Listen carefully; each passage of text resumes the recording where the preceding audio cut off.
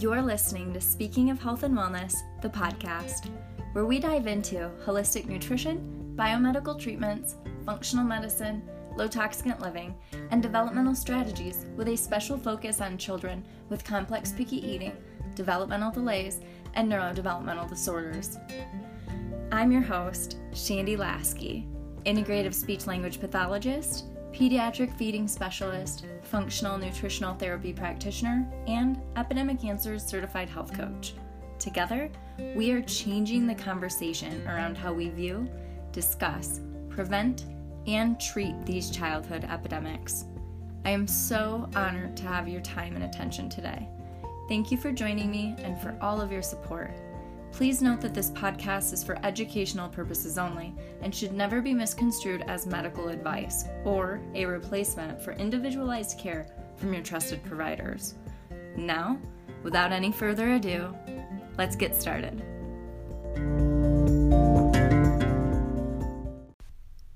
Hello, and welcome to Speaking of Health and Wellness, the podcast. You're listening to episode 13, 3 skills all kids need before developing language. In today's episode, that's what we're going to be talking about. Just that. As you may have heard, or you may know, you may have heard this in my introduction, but if you skipped past it, you may or may not know that I am a integrative speech-language pathologist. I have my master's in speech-language pathology. I am a American Speech-Language Hearing Association certified speech-language pathologist, and I am very proud to be one. I don't talk as much about speech and language as I would like to across my content, just because given the integrated nature of my work and me also being a functional nutritional therapy practitioner and an Epidemic Answers certified Epidemic Answers certified health coach. You would think I would never mess that up anymore for as much as I say it. And the irony with me being a speech-language pathologist, but can be a mouthful. But I find myself really being pulled to educate around nutrition and lifestyle and the environmental factors that are at play in the different demographics of children that we serve as speech-language pathologists. In my mind, there are so many people who are already talking about speech and language. I feel like they're doing a beautiful job. I don't need to talk about that as much because they've got that covered. I'm talking about the topics that I feel like are not as commonly talked about and the demographics that I feel are very underserved in the world of nutrition. But I was inspired by a recent conversation with a client and was thinking, well, it is Autism Awareness Month or Autism Action Month, whatever camp you're in. Actually, you don't have to be in either camp. You can celebrate both. I am very much a proponent for autism awareness, autism acceptance, and autism action, but let's focus on accepting the child, not the label, right? Like, let's always just focus on the child or the individual, right? Because these individuals grow up, they are no longer children. So, anyways, that's not what this episode is all about today. Today is about 3 skills that all kids need before developing language. And this is going to be for children who are typically developing, children who have developmental delays, children who have neurodevelopmental conditions like autism. Maybe they're older, but they still are not yet verbal. They're pre-verbal. They're not yet speaking. These skills are going to help build those foundations for linguistic skills to come in. So not only are these supportive for language, but they're also supportive for social communication as well. So as a speech-language pathologist, whenever I, would go work with a kid, as in a traditional role of speech-language pathologist, I'm not just going in and trying to get them to talk, right? It's just not that simple. I'm going in and I'm looking at where their skills are, and there are skills that are important to have before expecting that a child or an individual would start speaking or start using speech with a linguistic intention, right? So those 3 skills that we're going to cover today are joint attention, symbolic play, and imitation. There are, of course, other skills. This list is not exhaustive, but these are 3 of the main pre-linguistic skills that I wanted to chat about today. I actually, in my autism class in graduate school, we had these like drilled into us to know these, to work on these before working on speech and language. And we had to make like a parent handout and all of that. And I thought, you know what, I should update that parent handout and make it more like updated now that I know how to use Canva. I don't know if Canva was around back in the day when I was in graduate school, you guys. So I made this with like clip art and Microsoft Word and whatever, but the content is good, but I would like to update it. Anyways, I'm kind of using that as the outline here for these linguistic skills because I often, share it with a client or reference these skills when I'm speaking with clients who either have children with developmental delays or children with autism most commonly. But anyways, so joint attention. Let's start. Joint attention is probably what you expect that it is. You are jointly paying attention to something. It is 2 people referencing a third point where they're focusing on something. They are following the same gaze, or you can be using pointing or gestures to share the experience. You are sharing the attention. Some ideas that you could use to foster joint attention would be like reading books together, where you're being enthusiastic and fun and engaging with your child with that story or the pictures, whatever level they're at. You can point to the picture, direct their attention to what you're excited about, and then elaborate and talk about that picture. You don't necessarily always have to just read that word or read the words of the book word for word. You can be playing with your child's favorite toy, and when they reach to take it from you, you can place it by your face, by your eyes, and talk about the toy with your child to gain their joint attention to that toy, but also to your face. So you're like, wow, look at this, teddy bear or whatever it is, Talk about the way that it feels, the way it looks, and what it does. This can be done with any object that your child will take interest in or is taking interest in at the time. You can follow their lead on this. It doesn't just have to be, waiting for them to engage in a toy. Even if your child has a very short attention span and they kind of bounce from thing to thing and sometimes avoid this joint attention, sometimes you can kind of push into their world and join their world when you follow their lead and play and bring in this joint attention where you're looking at what they're looking at with them. So you're pushing into their world with them, and then you're entering the shared world, and then that gets easier to connect, across different environments depending on what you're doing and what you're looking at and what you're playing with and all of that. Sometimes I've had kiddos, little toddlers especially, who are super, super focused on that toy, especially kids where speech is hard or where communication's hard or where social communication's hard, where even when you put that toy by your face next to your eyes or next to your head, they still don't look right at your eyes. Some kids will look right at your face and kind of connect with you in that moment. And then in that moment, what I usually do, I'm not necessarily going for eye contact. I'm not someone that makes eye contact goals as a speech language pathologist. It's more about the social connection. It's more about, hey, we're both here together. We're both playing with this toy. You're super focused on it, to the point where it feels like maybe you've forgotten about me a little bit. I'm just going to bring it up here to my face so we can have a moment of connection. And also, if your child is working on speech, it's a good way to get them looking at your mouth for that oral motor imitation.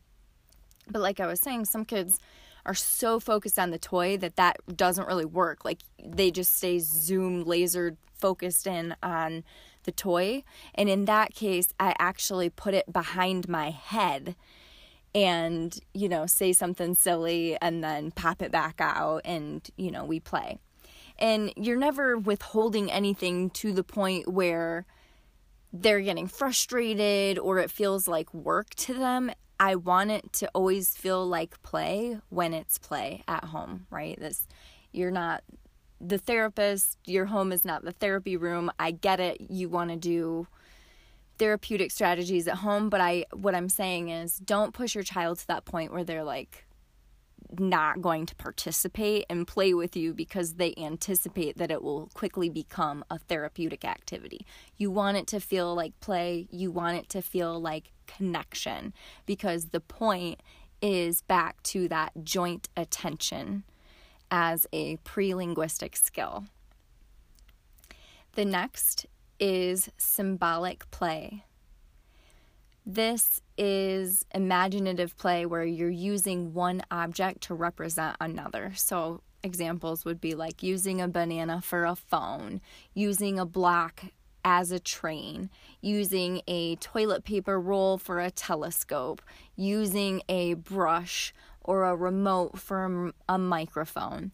The list goes on and on here. You're using one item to represent another item that it is not. You are symbolically playing. This is a pre-linguistic skill that children develop before they develop language.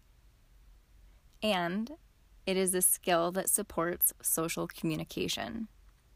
So be creative with this. Let your imagination run wild. This is a great way to be silly and encourage growth and imagination. And it's a really important skill to language development because it predicts the ability for children to socially relate when they are older.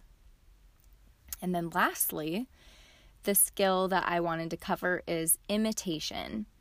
This one is exactly as it sounds as well, where you are facilitating imitation with your child. You're getting them to copycat you, to mimic you through your actions and through your modeling. So again, your enthusiasm is super important. Think about when you watch a children's show or movie. They're all really like over the top animated, right? Because kids love that high pitched voice, that up and down intonation, the raised eyebrows, the surprised faces, all of that. Like that animation and enthusiasm is really important with all children, but especially for kiddos who might be learning their social skills or might be delayed in their social skills, or for kiddos who we know have autism. Sometimes those social cues are more difficult to pick up, and so we need to be a little bit more exaggerative for it to be fully noticed. Sometimes even explicitly talking about feelings and facial expressions and stuff like that. But so when you're doing it, be really animated, get really silly, get on the floor, and encourage your child to copy you, to mimic you. Do a dance party. Even things that are, it can be from dance parties to drawing, where you're just like, you draw a line or a circle or a squiggle, and then they draw a line or a circle or a squiggle. Or maybe you're washing your hands or brushing after brushing teeth, and in the mirror you do a funny face and then they do a funny face, and just different little things. Or songs are all actually also a perfect way to develop the skill, even with really, really young kiddos. So patty cake, monkey see, monkey do type of songs, bath time songs, bedtime songs, stories, Simon Says, all of these are simple ways that you can incorporate these into each one of your daily routines. You can get silly with your facial expressions. You can get silly with your voice. You can, just get really, just play with it. You know what I mean? Just tap into your inner child with this and connect with your child in a way that encourages them to imitate.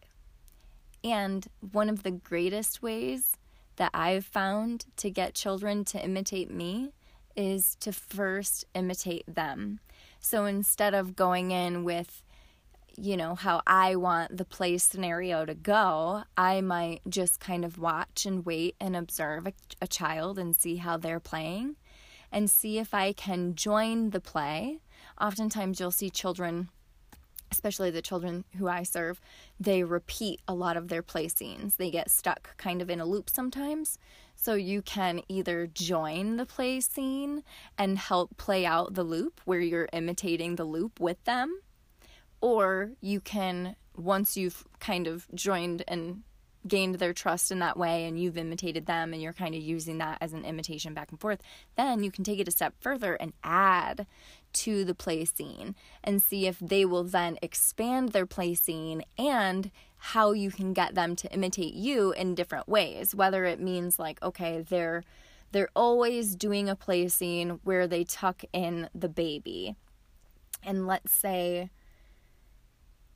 tonight, or not tonight, but like this time you're tucking in the baby, and in this scenario you smell the baby and you do a really big like P-U! Like that baby has a stinky diaper, and your child laughs and they're, they can't believe it because they've played this scene out. They've tucked that baby in several times already today within this last hour, and that baby didn't have a poopy diaper at any point, and now you've added this really funny expression that they might be able to imitate, because now it's not an elaborate or complex speech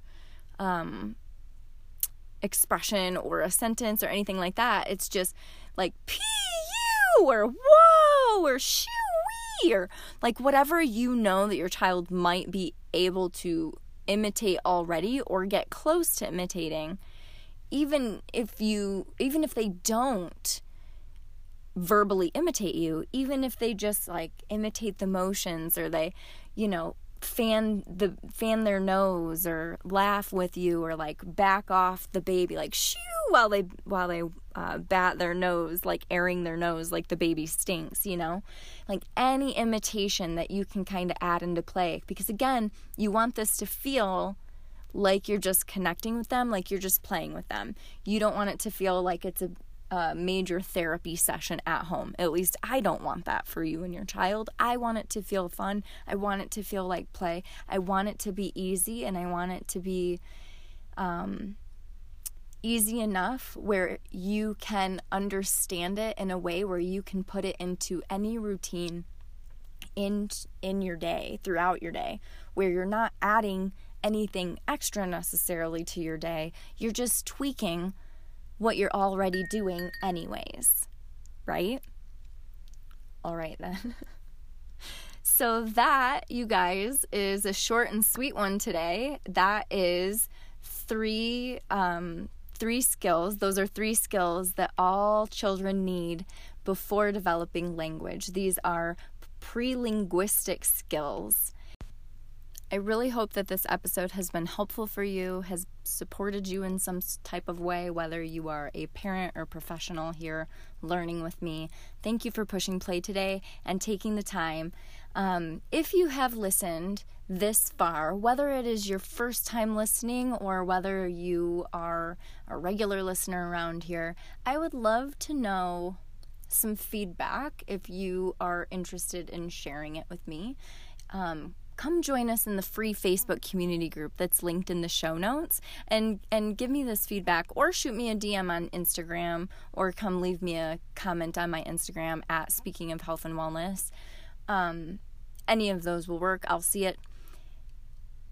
I'm wondering, so this is my first season of the podcast. I am not a sponsored podcast. I am sponsoring myself. This podcast is sponsored by my distance coaching program through Speaking of Health and Wellness, my LLC. And what I'm wondering is, because of the time that it takes to make a podcast, I don't know that it is my priority at this time to continue doing such long form, in-depth podcasts as I have. Even though I really enjoy them and I really like doing them, I think moving forward, I would like to have more guests on the show, of course, but I also am anticipating more strategy types of podcast episodes like the one today. But I'm wondering, I guess, would you prefer a bi-weekly podcast where I'm popping in every other week and you have, a bit more time to listen to it if you're maybe splitting it up? Or like if it's in these longer form podcasts, would you prefer it to be longer form because you enjoy that? And then maybe I just do bi-weekly podcasts. Would you prefer that? Or do you like weekly podcasts? Do you like listening to me weekly? Would you prefer it to be weekly, even if that meant that the episodes were shorter in nature? If you care to share, I am definitely open to hearing your opinion on that. Again, come tell me, preferably in the free Facebook community group, which was created for this podcast community. But again, you're welcome to join me and tell me on Instagram as well. Both of those are going to be linked in the show notes. I have some upcoming travels, and yeah, so I'm just brainstorming right now, you guys, about what I want to do with this podcast. I know that I would like to wrap up this season 1. I feel really good about what we've talked about so far. I hope that you have listened to the previous episodes, because these were really meant to be the foundations that we build on. This is the groundwork. This is it starts at my story. We go into holistic nutrition. We go over so much. There is so much value within this first season, within these first 13 episodes. There's so much value in this content, and I really hope that you're taking advantage of it, because a lot of the strategies that I'm sharing with clients that are beginning strategies, I have put them in here. So it's free. It's for you. I hope you take advantage of that, and I hope that it is serving you and supporting you. And from here, what I'm hoping to do is put my focus into my upcoming course, Naturally Navigating Picky Eating, which has been a course that I've been working on for well over a year now. And with all this that I've been putting into the podcast, I love it. Don't get me wrong. But I just have been thinking, okay, well, all this time that I'm putting into the podcast, all this effort that I'm putting into the podcast, maybe that would be better directed onto my course right now that I've seen and realized how much time and effort really goes in to creating podcasts, and given the amount of content and value that I have already pushed into these first podcasts. I think we've got a really, really solid groundwork, like I said, laid down here. So if you have any opinions on it, I would love to hear them. I also wanted to let you know that I am creating visuals weekly on these podcasts where it is supplemental to the knowledge that I'm covering, and I'm putting most of those on my Instagram, which, like I said, is linked below at Speaking of Health and Wellness, and also in that free Facebook community group. Sometimes on my Facebook page, mostly in those other two locations. But yeah, if you're enjoying what you're hearing and you would like some,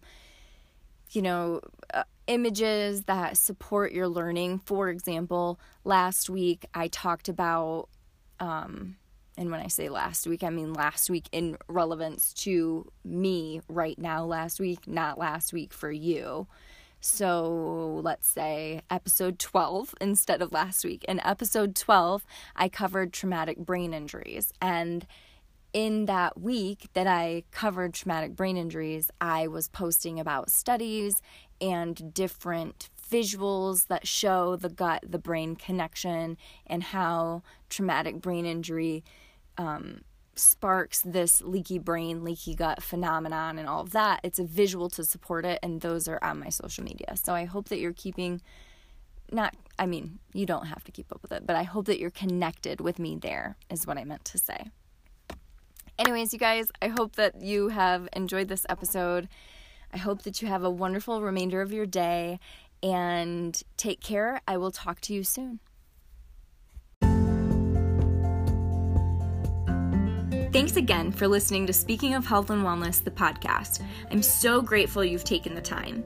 For any of the references mentioned in the show, head over to speakingofhealthandwellness.com.